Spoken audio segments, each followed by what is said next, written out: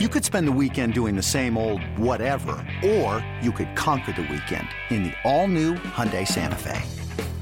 Visit HyundaiUSA.com for more details. Hyundai, there's joy in every journey.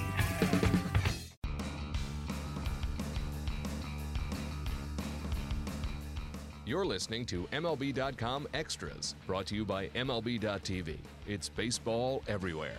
This is MLB.com Extras, Cincinnati Reds. I'm Mark Sheldon, the beat writer for MLB.com that covers the Reds, and normally I do this podcast with Matt Waymeyer. This week, with the All-Star Game, we're doing something a little bit different. We're going to focus on All-Star memories. Of course, right now, Major League Baseball is all focused on the events in San Diego, namely the Midsummer Classic and the Home Run Derby. So we thought this week would be a good time to talk to people about their favorite All-Star memories.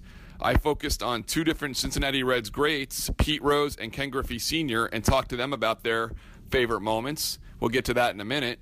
Of course, Pete Rose, the all-time hits leader in Major League Baseball, is a 17-time All-Star, and Ken Griffey Sr. is a 3-time All-Star. Of course, his son, Ken Griffey Jr., was a perennial All-Star.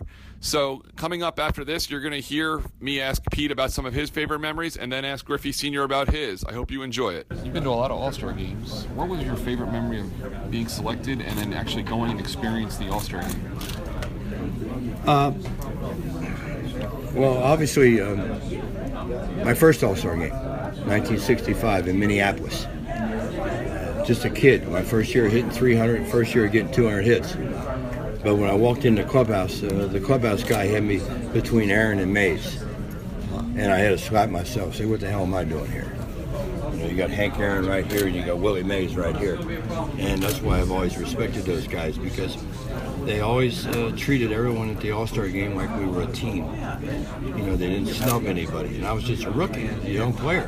Well, I wasn't a rookie, I was a third-year player, but I was a rookie for All-Star competition. And they made me feel like I was one of the guys. Then all the other All-Star games, I remember the 68 All-Star game. Why? Because Tony Perez hit a home run the 15th to win it, I think. It was a 2-1 game. And I didn't get in that game. This is funny. I didn't get in that game until the 14th or 15th inning. And I made the team as an outfielder. I didn't get in the game until the 13th or 14th inning because I was the only guy left on the bench could catch. And when I played in the game, I played second base. That's the truth. That's funny. So that was the versatility that helped me there. It got me in the game is kept me on the bench for 13 innings. You got to watch and you got to play. And that was one of the rare games in baseball because they started like at 5:15. The shadows were bad out there. I think it set an all-time record for strikeouts, if I'm not mistaken. But Big Doggy ended the game in the 15th inning, I think, like he did a lot of games. You guys in the 76 team, you guys had like 4 or 5 or 6 All-Stars. What was it like to go to that kind of game with your team? It was fun. It was fun, except at one time, and it was fun for us. But when we went to the All-Star game in '76 in Philadelphia, and I made it, and Johnny made it, and Davey made it, and Doggy made it, and Boone didn't make it, and Boa didn't make it, and Cash didn't make it, and Lazinski didn't. They all were second teamers. And it was kind of interesting introducing the Philly All-Stars after the starting lineup was announced, because we all made it and they didn't. That's the game that Mark Fidrich started.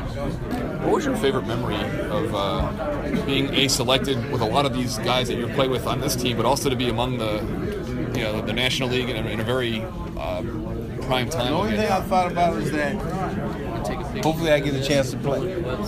And I did get a chance to play. I got a base hit off the hard-throwing Frank Tanana, an RBI. All right. That's what I remember about it. It was exciting for you to be around. It's always been exciting. You know, the All-Star game doesn't mean that much to thinking about it in my perspective. Because it's a situation where you play the National League and the American League, it was more of a personal thing. Who's the best? You know what the closest one? Who was the best All-Star? Right. And when I was here, we won like 13 straight All-Star games. But it's more of a personal pride thing. We wanted to win because they always said the Yankees were always the best team because they won most of the World Series. But as teams, All-Star teams, we want to see who the best players were. And it was a personal pride for the National League in those early days to be, to prove everybody wrong. Was there one player that you were excited to meet that you hadn't met in the National League when you first came in to that All-Star experience? Well, that All-Star experience, the only person I wanted to meet was, and I got to meet him early, was Willie Stargell. And if he was an All-Star or not, Willie Stargell was my man. You like that? Oh, yeah. I mean, I'm from outside of Pittsburgh and watching him play, and I got to meet him at 13. So he was my guy, no matter what happened. And did he meet your expectations? Of course. More than. I used to emulate him like everybody used to emulate Junior. The big swing with the bat and all that. I used to do that in Little League. My older brother told me don't do that. He said, you don't hit the ball as far as he does. Was it fun for you to see Junior get into the All-Star experience, and when you kind of lived that through him too? I went through all.